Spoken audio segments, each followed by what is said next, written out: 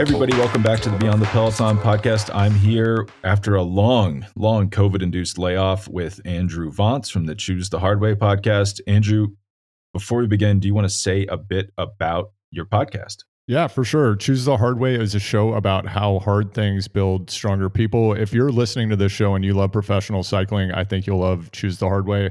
Some of my recent guests I think you might dig. I've had Dr. Kevin Sprouse, team doctor for EF Education First Easy Post. I've got Dr. Scott Fry coming up. He is a neuroscientist and high performance expert and lots more. So come check us out. Just search for Choose the Hard Way on Google, and we are on listening platforms everywhere. And you can also find us on social at Hardway Pod. It's a great podcast. Highly recommend it. And I'm from not Choose the Hard Way, Beyond the Peloton newsletter. It's a paid newsletter where I break down pro cycling races detail by detail. So if you're wondering who the heck we are, now you have your answer. We were both laid up with COVID. We recorded like right as I was leaving for the airport to go to the UK. I promptly went to the UK, had a lot of fun, definitely got COVID there. Andrew went to Kansas City, did the same thing, got COVID. Let's talk about that at the end. I think we both have some interesting cycling related insights from our battles with COVID. After only knowing about it theoretically for years, I found it kind of interesting to actually have it and try to get some fitness back. But first, Andrew's first and really only love in cycling, cyclocross. The season is just kicking off. I mean, not just kicking off. It's been going on for a while, but it's just getting interesting because the big boys, Mathieu van der Poel, Wout van Aert, Tom Pidcock, have come out of hibernation and are now racing. Andrew, do you just want to give us like a little bit of a background primer on what exactly has been going on in cross for the last few weeks? Well, as we were discussing before we started recording, I have my Valmont Stinger grown out today. If you don't know what a Stinger is, it's a V-shaped patch of hair that goes below the lip. Very popular in cyclocross and in mountain biking in the early to mid 90s, on par with the like mutton chop style sideburn, closely shorn in the style of Travis Brown. Still popular today with master cyclocross racers. Shout out Valmont. So what's been going on with cyclocross so far this season? Well, what's been going on in cyclocross for quite a while now is that the cyclocross season happens and then Wout van Aert and Mathieu van der Poel show up and they absolutely destroy everyone. They come in, they're like plus 10% relative to everyone else. The other big plot twist here is Tom Pidcock moved up to the elite ranks in 2021, immediately won the world championships. And we now have this three-way battle for cyclocross supremacy, pretty similar to some things we saw go down in major road races and at the Tour this year, where we have a face-off between Pidcock, Mathieu van der Poel, and Wout van Aert. And if you're someone else in the pro cycling cyclocross universe, say Elie Iserbyt, Lars van der Haar, Michael Van Turenhout, these are amazing talents, and they just get destroyed when these guys show up to race. It's almost like they're extras and Spaceballs running around in the background, just competing for scraps. But this introduces so many interesting aspects of what's going to happen within the cyclocross season. Then, of course, what are we going to see happen as we go into the road season in 2023? And what are the second and third order consequences for any Ray Dalio fans out there going to be of the participation of these athletes in the pro cyclocross season? So Spencer, what's on your mind right now? Here, you touched on it at the end of there. Elie Iserbyt. I mean, this guy was like dominating, winning World Cups back in October. And then, I get COVID. I'm kind of out of it. I'm not really paying attention to anything. In November, I'm watching a lot of soccer, but not really absorbing it because I was out of my mind with a fever. And I like tune back in this weekend. I'm catching up on all the cross races while I'm on the trainer. Elie Iserbyt looks like he's in slow motion compared to Van der Poel, Pidcock, and Van Aert. And Van Aert he was saying he's not even in shape. And he got second yesterday in his first race of the season at the World Cup in Antwerp. I assume it's just a World Cup in Antwerp. But he was really like, he didn't look his best, and he just destroyed the field. Got beat by Mathieu van der Poel, but beat these like full-time cross racers. And Van der Poel, Van Aert, and Pidcock are really just part-time racers. Like, they're just doing this in their spare time as fun. And Pidcock is the world champion, and I think Van der Poel's the world champion the 3 years before that, and then So yeah, Van der Poel's the world champion the 3 years before that. Van Aert's the world champions the 3 years before that. So what's that? A 7-year run that no rider other than these three have been a world champion. It's really an astonishing dominance. And I always think when cross season comes around, I'm like, God, I got better things to do. I have other sports to watch. I need a break from cycling. Tour, I can feel the Tour Down Under breathing down my neck. You know, it's just, oh man, we just finished Lombardia, Tour Down Under starting up in a few months. I need to take a break. I need to watch some soccer. I need to watch some F1. Let me center myself with some other sports. And I turned on Van der Poel's first race of the year, the World Cup Hulst, and these are amazing courses. I mean, these guys were like running up, it looked like a 70-degree slope, and then having to ride down stuff that there's no way I would ever be able to ride down, and they have to do it like in the mud in a race, and they're all falling over each other. So I'm officially back in on cross. Cross has my attention. But Andrew, like the big picture question I have, and this is kind of a stupid question. I kind of fundamentally disagree with it, but I'm going to ask it anyway. Is this bad for the sport? The fact that these three guys can parachute in, that, you know, all these full-time professionals are working hard, they're winning World Cups at the beginning of the year, and they just get absolutely destroyed by part-timers who just parachute in whenever they feel like it. Like, is that healthy for cyclocross? Or will they just take what they can get because these guys are so good and it's fun to watch them race in a different arena than they normally do? I think it's bringing new fans into the sport and getting, in aggregate, far more people interested in watching pro cyclocross racing. Cyclocross in the United States, unfortunately, is definitely on the decline, I would say. I still love watching domestic cyclocross racing, and the coverage is better than it's ever been with the advent of drones in particular.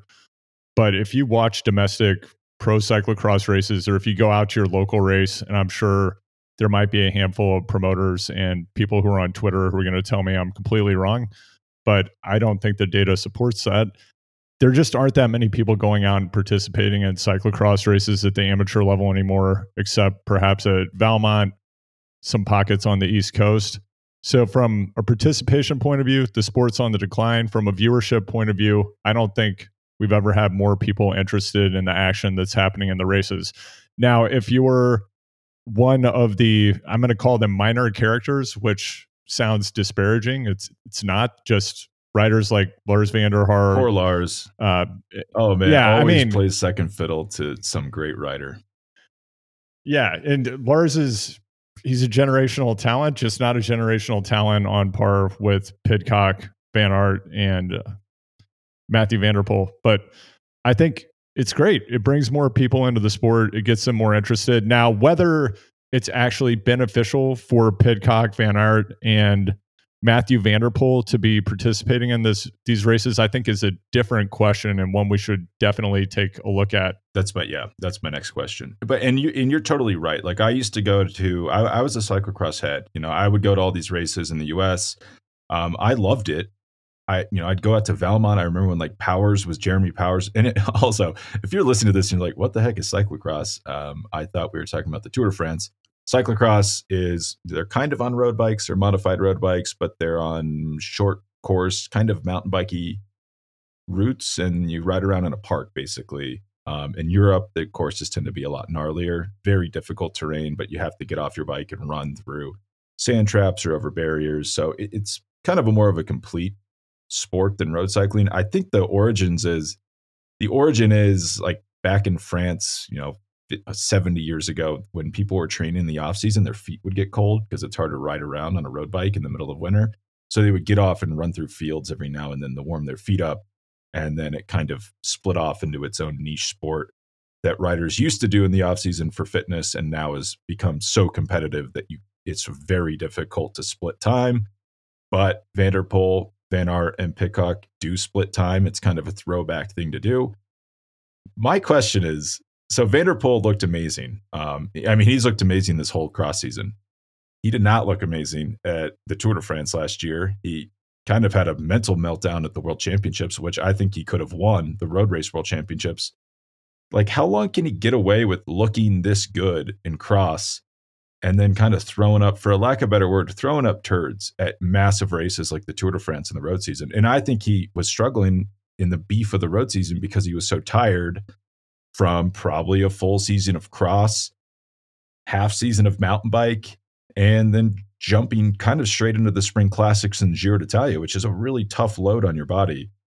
Like if he just keeps doing this for years, I guess he's so good that maybe we'd be fine with it. But like, do you think a difficult question ever gets asked where it's like, hey man, what are you doing? Why are you spending your off seasons wearing down your body? I think it's hard to just race 12 months out of the year. Do you think this is sustainable, or like what's the path here? I'm going to quote Zach De La Rocha from Rage Against the Machine, who is definitely quoting someone else. If the question is how long, the answer is not long, because what you reap is what you sow. Yeah, that's in the in the short term, this strategy works. These riders are very young, relatively, so physiologically, their bodies can absorb a lot of stress. A very high TSS for any Training Peaks fan out there. Over time, it's not going to work. And I think what we're going to see is the same thing that happened last year, where later in the season, they're going to crash and burn. They're going to become mentally and physically fatigued. And there's just no way your central nervous system and your physiology and total can handle competing at this level of extreme intensity 10 out of 12 months, I think is probably what these guys do. 10 out of 12 months out of the year. Pidcock, for example, had, he won world championships, then Olympic gold medal in the world championships were in cyclocross, then the gold medal in mountain biking at the Olympics, then won the Alpe d'Huez stage at the Tour. And then in the middle of the summer had a hit stop. And when he eventually came back for cyclocross season, he said, yeah, I was just destroyed primarily mentally. It's just a very long time to be competing at the very highest level. Now, Spencer, you and I have talked a lot about cycling 2.0. There's a new style of cycling now for sure. Training, nutrition, the information is out there. People are better at a younger age than ever before. They don't necessarily, though, have the wisdom to know when to say when. And I think that's what we're seeing with these riders. And I doubt that they have people around them telling them to hit pause. And I have a few thoughts about that as well. But what are your thoughts on what we're seeing here and whether or not it's sustainable? Well, Pidcock is handling, so just for reference, Van Aert's 28, Van der Poel's 27, going on 28 very soon. They're essentially the same age, approaching 30, which is a little freaky to think about because I remember when they were teenagers. Tom Pidcock's 23, and he's handling this the best of all of them. I don't think that's a coincidence. Van Aert and Van der Poel seem to, like, if you remember 2019, Van der Poel was unbelievable on the road. I think he would have won multiple Tour stages if he would have gone to the Tour that year. Probably could have won a couple monuments, and he was amazing in cyclocross and mountain bike. I think you cannot keep that up as you get older. We're seeing Van Aert. We're seeing Van Aert's not the same cross rider he used to be. When he was a world champion, he was at a different level than he is now. He's kind of tamped down. It seems like he's doing this more for fun and just a little bit of, I guess, sharpening his fitness. I still think that's not a great idea. In the winter, Van der Poel is amazing in cross, but I was looking it up. He's not, he is not on the same level as Van Aert on the road. If you look at their head-to-head numbers, he's getting kind of swept by, obviously he's won Tour of Flanders, so I don't want to slam him too much, but after post Tour of Flanders this year, I thought he could have got more out of that Giro. I was really disappointed in the Tour, really disappointed at Worlds, and then it just seems like he's getting fatigued because he's on all the time. Pidcock is getting away with it the best. I think it's because he's young. I think as you age, you have to stop racing 10 months out of the year. It just seems crazy. Do you think? Yeah, a crazy idea. Do you think you have to stop racing 10 months out of the year when you get older? Is that? And know who the big beneficiary of this is? People like Dylan van Baarle. He wins Paris-Roubaix last year. If Van Aert and Van der Poel aren't racing cross and they're just focusing on those spring classics, we would probably see what we were seeing with Boonen and Cancellara, where you rarely saw an outsider win monuments in that era. It was the big stars would win. Think of Casper Asgreen. That guy has a career because these guys, I'm being a little exaggerating there, but he's able to win major races because these guys can't focus just on the road. Like if Pidcock was just focusing on the road, he probably could be a tour contender. But the fact that he spread himself so thin, it does dilute their performances on the road. I think they're just so talented. It's not totally obvious to the naked eye. You really have to dig into their like hit rates and like, well, what could they be achieving if they just focused on one thing? But maybe that's not who they are. Maybe they wouldn't find that enjoyable or be able to focus on one thing. I mean, what do you think about that? I wonder about the financial upside for them racing year round and disciplines that don't get a ton of media coverage. I'm also thinking about the fact that both Pidcock and Van Aert have Red Bull sponsorships. So perhaps there are actual financial incentives for them to participate in cyclocross for Pidcock and mountain biking for Pidcock, and for Van Aert to participate in cyclocross. But really, the big money is in World Tour road racing and winning at the highest level, winning at the Tour. So I have to imagine that's where the biggest financial upside is for them. I don't think that what they're doing is necessarily a rational decision. And while it is irrational, that's part of what I like about these writers. Even Mathieu van der Poel, and he's even gone on the record and said, I can't do any more stupid attacks. I think those may be the exact words he used to characterize some of his writing over the past few months of the road season in 2022. Maybe he called them silly attacks. Let's call them silly. But he was wasting a ton of energy at the wrong times, writing non-strategically and just applying brute force because he wanted to bend the will of the peloton to his personal strength. And what I will say about these three riders is in combat sports, and if you're new to Beyond the Peloton or you don't know much about me and my past, I spent a decade as a freelance journalist. I was a communications executive at Strava. I've done a bunch of other things, but I used to write about the UFC quite a bit, and I wrote about a number of UFC champions, title holders, and I see the same qualities in Van Aert, Pidcock, and Van der Poel that I saw in some of those UFC title holders. They have the quality that in combat sports is called gameness. They want to fight. Like they love the fight. They love being in the fight. And you can see that in the way they ride and just their eagerness to be out there competing and winning every time that they step into the arena. As a fan of sport, I love that. As a rational, most of the time, human being, it just seems like nonsense because I know that this is going to diminish the overall trajectory and length of their careers. And I think their ability to reach some of their higher level objectives. It also seems that these younger riders, and as you pointed out, Van Aert and Van der Poel, they're in the middle of their careers more than at the beginnings. I don't think they want to have super long careers. I think this is, better to burn out than to fade away. And I think they're all in on now and not so much thinking about tomorrow. Yeah, I guess that's what makes them exciting. And we should note, all these three guys are underpaid because of this. Like they don't make as much on the road as they should because like Van der Poel purposely puts himself on a smaller team that he can kind of control so he can just make his own schedule. Pidcock could be super high. Like I'm talking Pidcock, if he wanted to devote himself to Grand Tours, could probably demand £5 million a year from Ineos. Van Aert's probably the highest paid of the three. I'd still think a little underpaid. I mean, you think of what you're getting from Van Aert. He basically allows you to have a domestique and a stage winner, both a mountain and flat domestique at the Tour, and a guy who can win stages, and a guy who can probably potentially compete in the GC. And you're getting that all wrapped in one rider. Like he should be maybe the highest paid rider on that team, and he's not. So they all basically are paying to race cyclocross. So they clearly love it.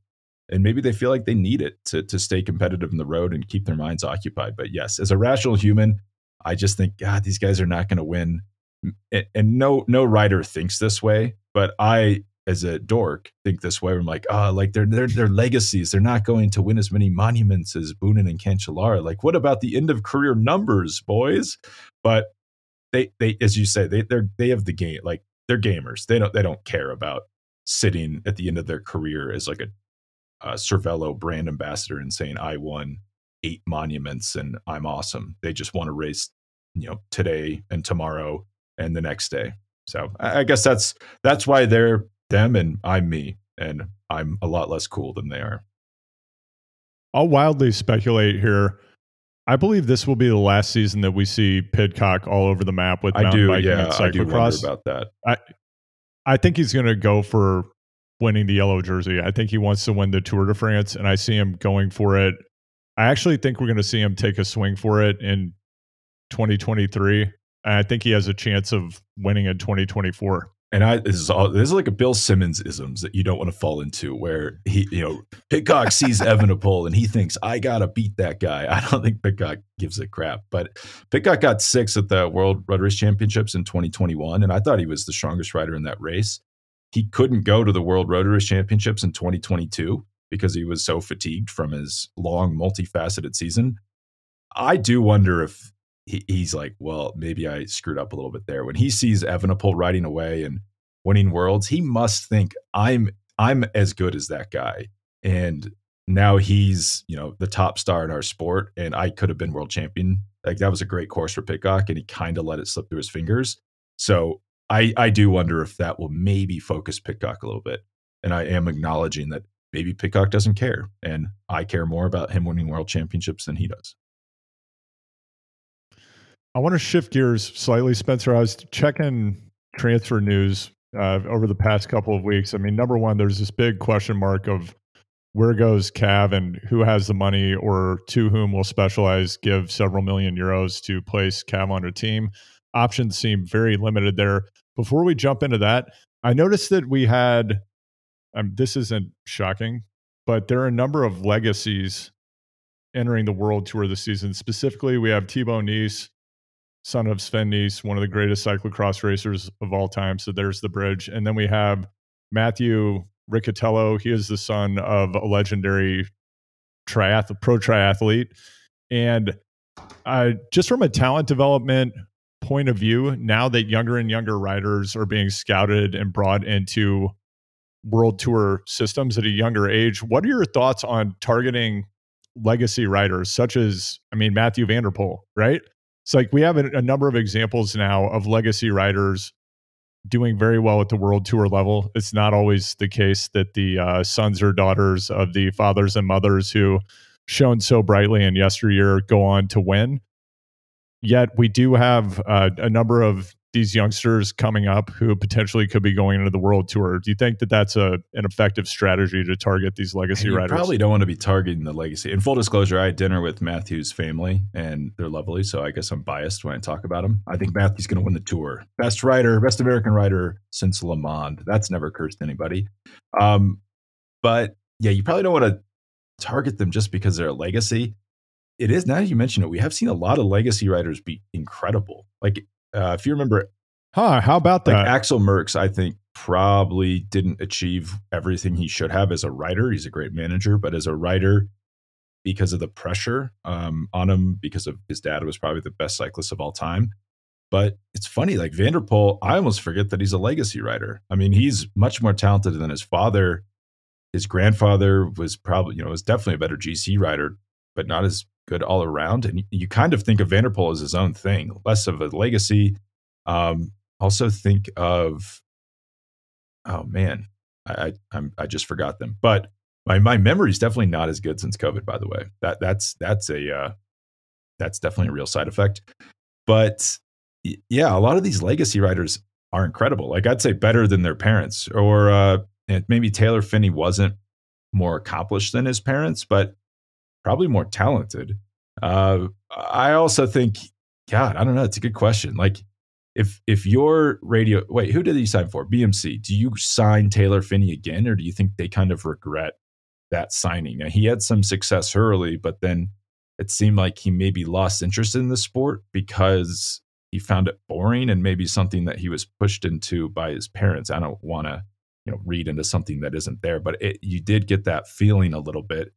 That would be my concern if I was a team manager. But I was looking at Sven Nys's son's results recently, and that kid's really good. I would sign him in a heartbeat. I just don't think you want to sign them with the expectation that they're bringing the same thing that their parents brought with them. In other sports, it tends not to work out. Like, think of Bronny James, LeBron James's son. He's not the same player. If you evaluate him on who he is and you like it and you recruit them because of that, that's great. But if you sign them expecting them to be their parent, I think that's where that gets tricky. Yeah, and I might have some kind of familiarity bias because I'm going and looking for examples of where this has worked out. And you're right, there are a number of examples, counter examples, and the trick or the critical path here, I think, is like you have to have the combination of that substrate of talent that these writers tend to have, coupled with the gameness that I was talking about a little while ago here in this podcast. And the gameness is not always there, particularly for athletes who have an extremely high level of natural talent. So you have to have that specifically in professional cycling. You have to be willing to suffer and go super deep. And that's not something that everyone wants to do to go make a living. Some people want to go be do other things. Then maybe they want to work in finance or they want to be an artist or whatever the case may be. Yeah, I guess and suffer in different ways. Mention it. I guess like Steph Curry is a legacy rider. Same thing with Klay Thompson, and they're both, I would say, significantly better than their fathers. It is kind of a funny, yeah. I don't know. I mean, but like, who was LeBron James's parents? Were they amazing athletes? That's what I don't totally. I guess inherited athleticism fascinates me. It's not often like a 1-for-1 inheritance that you would imagine where, LeBron James is maybe the most athletically impressive person I've ever seen play a sport. And like, where did he come from? I need to know more about his parents. Was his dad just like the best rec league player anyone had ever seen? Or was he just like a normal guy who happened to be passing along amazing genes and you just have the right things aligning when he's, in the womb forming as a child? I don't understand it at all. And I've never quite heard a fantastic explanation for how that happens. Yeah, I have no idea either. And I realize that there are a couple aspects of that cyclocross conversation that I forgot to discuss because I also am having that COVID. I don't quite remember everything. Same as I used to. I'll bail you out here. So I haven't not looked into this because I'm lazy, but and this is where the Van der Poel, Van Aert, Pidcock thing gets a little tricky. That they'll come in and they'll dominate cyclocross and then they'll leave. I think Pidcock was the only one of the three at the World Championships last year. Do you know which of them are planning to see the season out and race through Worlds? I'd assume Van Aert is not because it kind of conflicts with the Jumbo-Visma training camp. Do you know if Van der Poel is planning to go to Worlds or if Pidcock's going to defend his title there? This is a dangerous world of rumor and swirling, and that we're stepping into. It's tough to say. I think it has to do with what their aspirations are going to be in the spring. Pidcock wants to win some races in the spring. All three of these riders want to win races in the spring, and the ideal preparation is not going full gas through the Cyclocross World Championships. If they want to fully realize their potential on the road in the spring, we won't see any of these riders at the World Championship. I suspect that we will see Van der Poel there, and I want to talk more specifically about a few things I've observed from his racing thus far.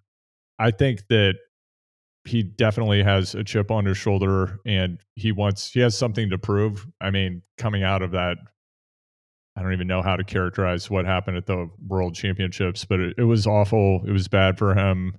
It was a pretty gnarly incident, and he didn't have his road season end the way he wanted to. And I definitely think he wants to have that World Championship jersey in cyclocross. So that's my take on it. Yeah. So I'm just looking at Van Aert didn't do Worlds. He kind of tapered off. I thought his cross season was really well managed last year, and this was unusual for him. He tapers off, doesn't go to World Championships, focuses on training for road cycling, his job. He wins Omloop right out of the gate, 8th at San Remo. That's kind of whatever. But then he wins E3, gets COVID, doesn't do Flanders, and then gets second at Roubaix, third at Liège-Bastogne-Liège. That's second at Roubaix and third at Liège I think that's more impressive than people realize. If you try to think of riders who have podiumed at both races in the same year, he might be the only one, or maybe Eddie Merckx, or maybe Bernard Hinault. That's unusual. So it clearly paid off for him. And then he had a fantastic road season. So that's the roadmap. I mean, but the problem with Van der Poel is I feel like he's getting physically beat up from this overlap more than Pidcock and Van Aert are. We saw him go down pretty hard this weekend. He seemed to be fine. He won the next day, but he's picking up a lot of little injuries, like his back injury from the Olympic road race champion or the Olympic mountain bike championship in Tokyo, and then it looked like he hit his knee pretty hard on Saturday. Just if I was his trainer, I would not want him picking up injuries that are going to affect his training in the off season. That's what the season is for. That's something to keep an eye on. And his back has been a problem.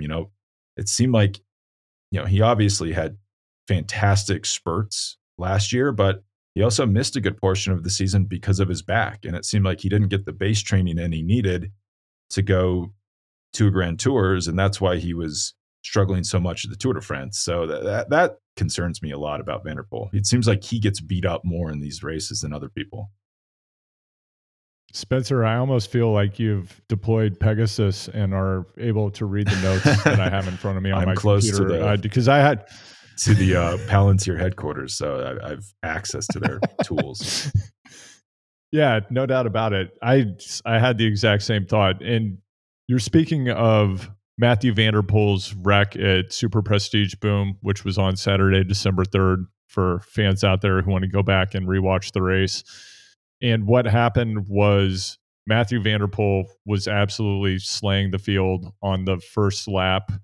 And I think on the second lap, they came onto a cobble section. His tires were slick. If you watch closely, they got stuck in a groove and his bike goes out from underneath him, which I don't know if that's ever happened to you in a surface transition in a cross race. It has happened to me, Spencer. And part of me felt bad for Mathieu van der Poel, but I kind of felt validated seeing the world's best cyclocross rider. Yes, I have been there, and I thought, I'm just not very good. And then he got caught up with the thing that I bet a lot of amateur cross racers have been caught up with.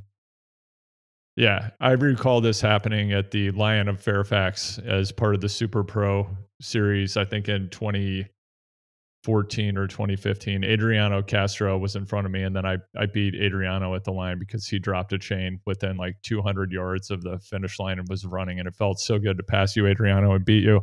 Anyway, not that I remember it that well, but when Van der Poel went down, yes, he hit his knee, and then Pidcock, who did not slide out on the cobbles, then rode into Van der Poel and then wrecked on the cobbles as well.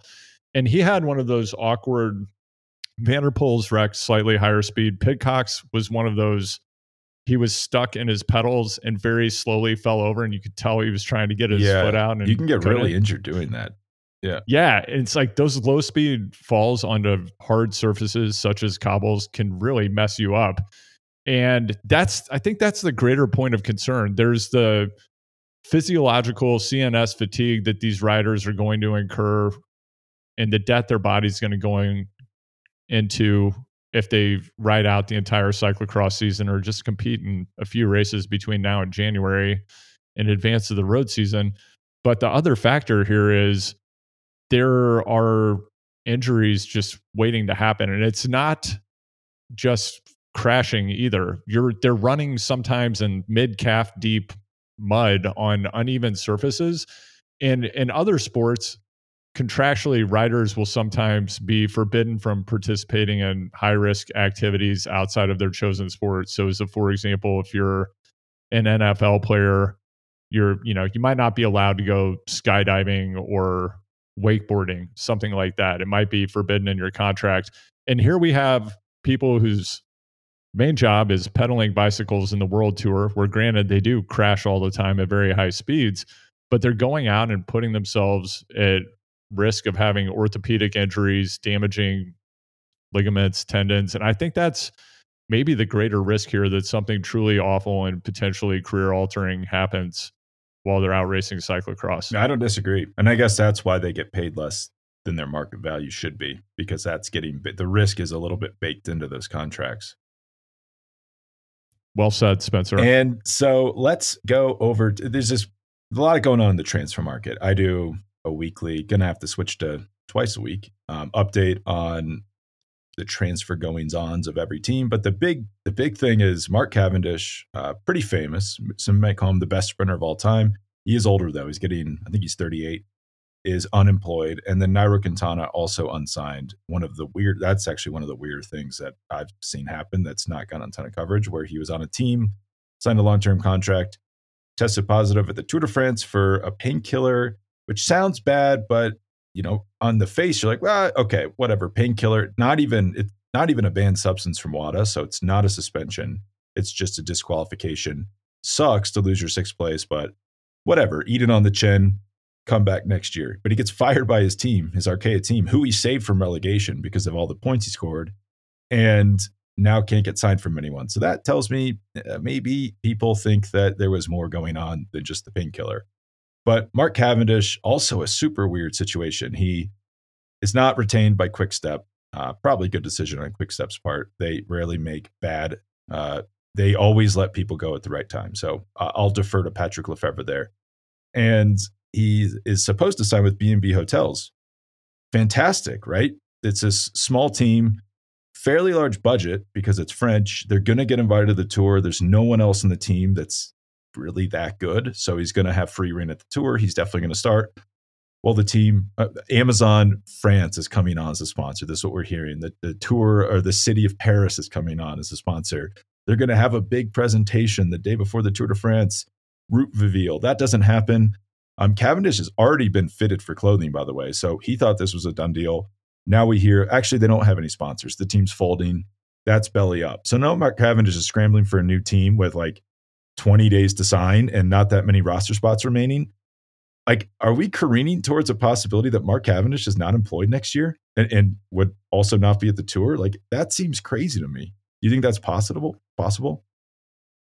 I've heard reports that Mark Cavendish loves to shop, and if he wants to continue shopping at the same pace, he's going to need a World Tour contract in 2023.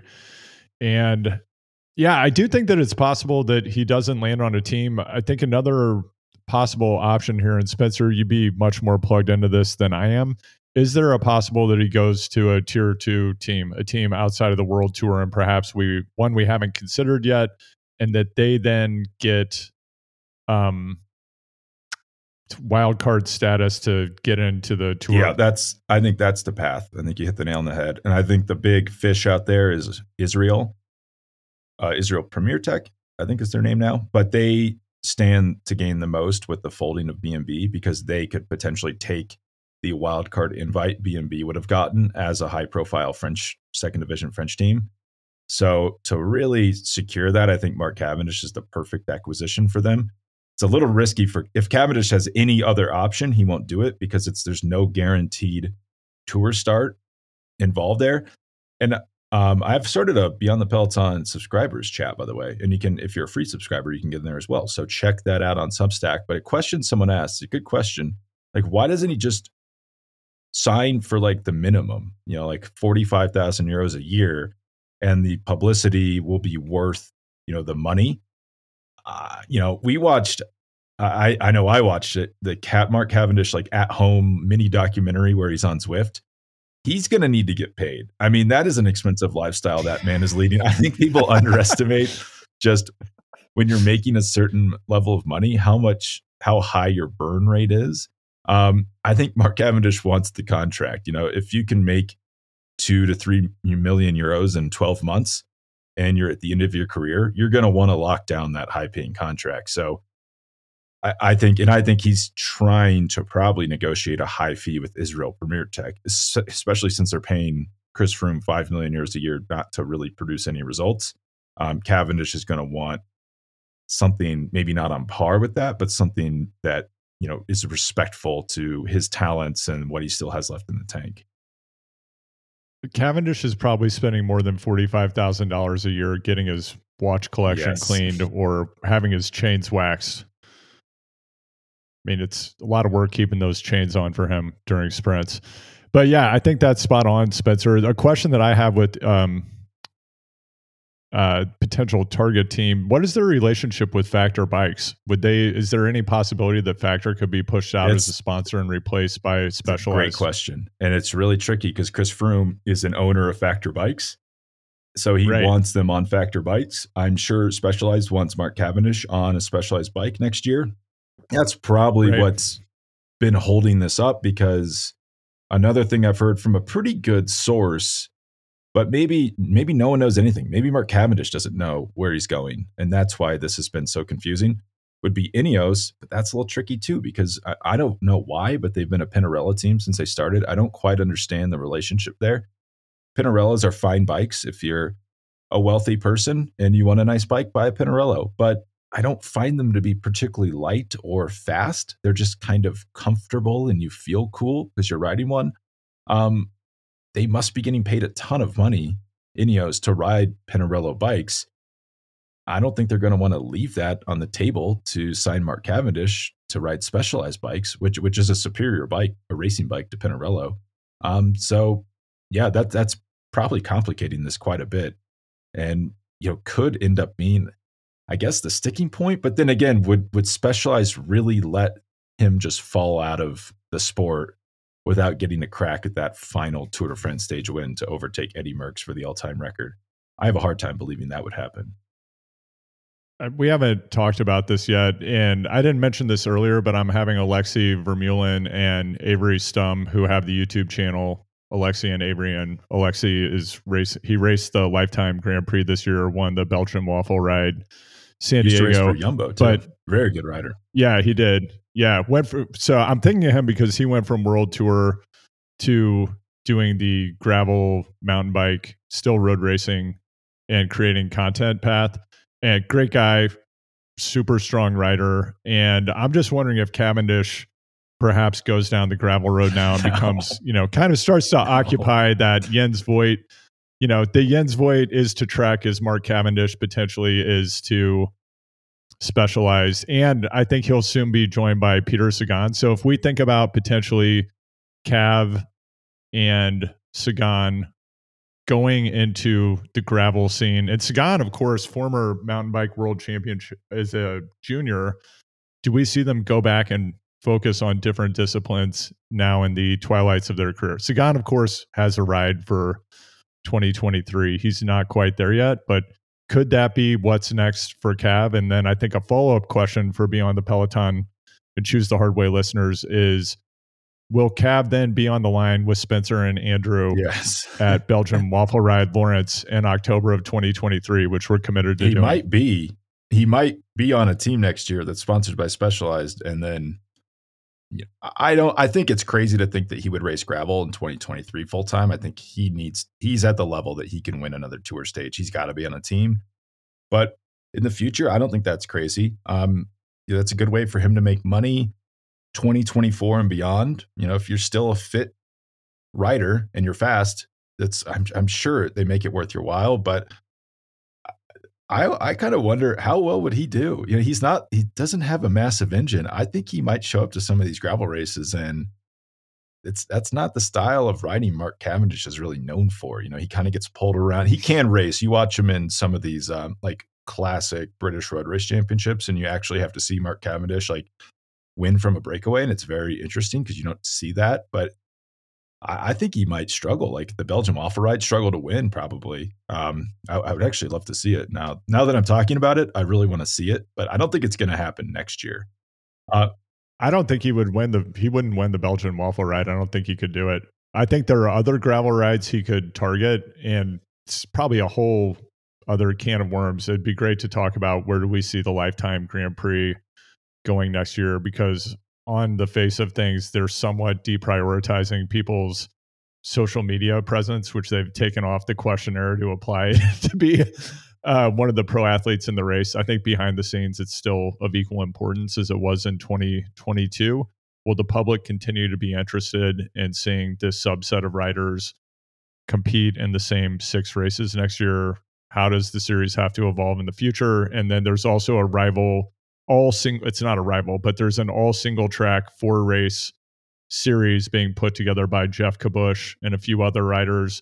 So we are starting to see that resurgence of actual mountain biking that Spencer and I have been talking about for quite a while now, that we anticipate coming out of the other side of the gravel machine. So many storylines, Spencer, beyond the World Tour and perhaps beyond the Peloton. I have some questions about that strategy. We can talk about that later, but why they excluded Kabush and then now they've created a competitor. I'm just looking at the teams list. You know who has a lot of space left on the roster and could potentially slide into a Tour de France wildcard invite is Human Powered Health. Scott McGill's team, our best friend Scott McGill's teammate could be Mark Cavendish next year. I don't know. I might get on the phone with Charles Aaron, the team owner, after this podcast and lay out what's possible here. What a flex! I don't. Yeah, me and Charles, best buds. Charles, if you haven't considered signing Cav, we know who are they? Do they ride felt bikes currently? You'd have to imagine that Specialized could get that contract if they wanted. Oof. Yeah, I think let's just play that out. Let's say I call Charles. He says, "Who is this? Who are you? Why are you calling me?" And then hangs up. But then I call back, and he finally listens to me. But you'd have to have Specialized come in and pay Cavendish's salary, a la Total Energies with Sagan. That would be the only way that works. But contractually, could they even do that this late? Kick belt to the curb? I don't know. And would that even be healthy for the team? I'm sure that would be their concern, that they've spent so long cultivating this culture that they would then destroy with one signing. But before we go, not to say Cavendish is a bad person, but he would dominate the team, inside and out, and they would kind of lose their culture a little bit. But do you want to share a few COVID thoughts, like how it's affected your fitness and some takeaways from that before we go? Yeah, this will probably get us COVID flagged again by Spotify. Yeah, okay, so get the COVID flag out. My experience was I had a relatively mild COVID experience. My primary symptoms were I felt like there were two index fingers pressing against the back of my eyeballs for about 10 days. And then I, had fatigue and some other symptoms. It really impacted me cognitively. I had even more trouble than normal forming coherent thoughts and paying attention to anything. And in addition to that, on the back end of it, and I talked to a number of different exercise physiologists and people who work with both professional and amateur athletes recovering from COVID. This has been covered. There are things that can happen, not even long COVID, but COVID can attack your mitochondria, and that's part of why it can be so difficult to rebuild your fitness following COVID. It also can cause inflammation of the heart, which has been something that a number of endurance athletes have experienced. Just anecdotally, talking to a lot of people in my network who are endurance athletes around my age following COVID, regardless of how severe the symptoms were, many people I know had this experience of their fitness was destroyed. And there are, of course, much worse things that could have happened as a consequence of COVID. So this is kind of a privileged problem, I think. And there's that impact on fitness. And then you need to focus apparently on zone 1, zone 2 for a very long time, like for 1 or 2 months, perhaps longer, before you can get back into intensity. But those are kind of the main things I noticed, Spencer. Definitely cognitively more difficult to focus, more difficult to think. Found it even harder than normal to write, which even after 25 years of being a pro storyteller, I've always found writing to be difficult. It's unbelievable. Yeah, but it's even harder now. It's like, wow, this something's going on with this COVID. And then fitness wise, I'm 3 weeks out, I think, and I'm still just kind of shocked. Like I go play soccer with my son and I feel out of breath, which I've never experienced as an adult. How about you? What'd you experience? I was surprised how, the cognitive thing I noticed the most. Like really, really clouded thoughts, difficult to write, which is not super convenient because I write for a living. And like I did like 14 days or 10 days in isolation, 14 days after I have COVID. I go to Thanksgiving and I almost found myself like avoiding conversations because I found it a little difficult to form sentences the way I wanted to. Like I was really shocked by the cognitive struggles. Also, like if I have a cold, maybe I'll take a day off. Like I never take days off working out. I went probably a solid 9 days without doing any physical activity, which is unusual for me. I don't know if I've ever done that. So just how hard it was to ramp back up, doing like 150 watt average ride for an hour felt draining, like unbelievably tired. And then I was running over Thanksgiving very slowly. Like it just you feel like you're bogged down. It made me think, like, I think Adam Yates had COVID at the Tour of Switzerland, and the Tour's 2 weeks later, and the narrative was like, oh, can he recover in time? It's like, no, of course he can't. Like, what were we talking about? I don't quite understand. I mean, maybe Van Aert was asymptomatic, and a lot of these tests were just they had the virus, but they weren't showing symptoms. But I don't quite understand, after having COVID, how anyone was expecting to come back within a couple weeks of being sick and perform at a level. I mean, I understand why Peter Sagan has struggled so much since having COVID multiple times. Absolutely. And don't forget that the Tour de France had its magic viral load. Yes, yeah. Experts that knew more than all global health authorities, who were putting riders back in the race who had some kind of viral load and were positive for COVID. And I don't know the mechanics of that. Having had COVID now, I can't understand how anyone could go compete in the Tour de France with even like just a little bit of COVID, a smidgen of COVID. I don't know how they did it. Yeah, I don't understand it. And even before COVID existed, I would talk to my roommate about, like, you know, it's like if we had colds, we're so bad at riding. Like, we would go out on Boulder group rides and get dropped, and you're like, how is anyone sick in a race? Like, I don't understand how you could have a cold at the Tour and not miss the time cut, but maybe they're just getting like steroids that we're not. You know, it's like you never see an NBA player with a cold because they just like load you up on so many like legal steroids, I guess, but basically just jack you full of hormones, and then you're not symptomatic for the time you're out there playing.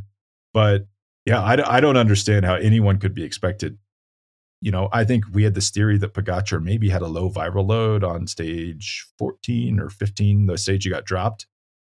I don't know how much I believe that anymore. Like, maybe he just bonked, because if you have COVID and you're struggling that much, I don't see how you can recover in just a few days while racing. That seems impossible to me. Impossible. Yeah. I mean, he definitely, something happened there, right? And his stand-up comedy that he was doing on the bike that day didn't continue after a certain point. I rewatched the stage. I would think he wasn't eating very much. Like, from the moment Pogacar attacked, he was pretty isolated and didn't seem to get food or drink on board from there. So you would imagine a bonk could have happened quite easily, which is funny. We don't see the bonk very often in modern cycling. It's not as prevalent as it used to be. Maybe Pogacar needed to adapt more of a Scott McGill attitude and approach to nutrition that day, and maybe rummage listen to that episode of this rummage podcast. In the ditch for some scraps of vegetables that might be in there. Whatever it takes. All right. Well, I'll let you go, Andrew. We will try to get back on a more regular schedule now that we're semi-healthy and can think and form somewhat complete sentences. So thanks for joining us, and we will talk to you soon.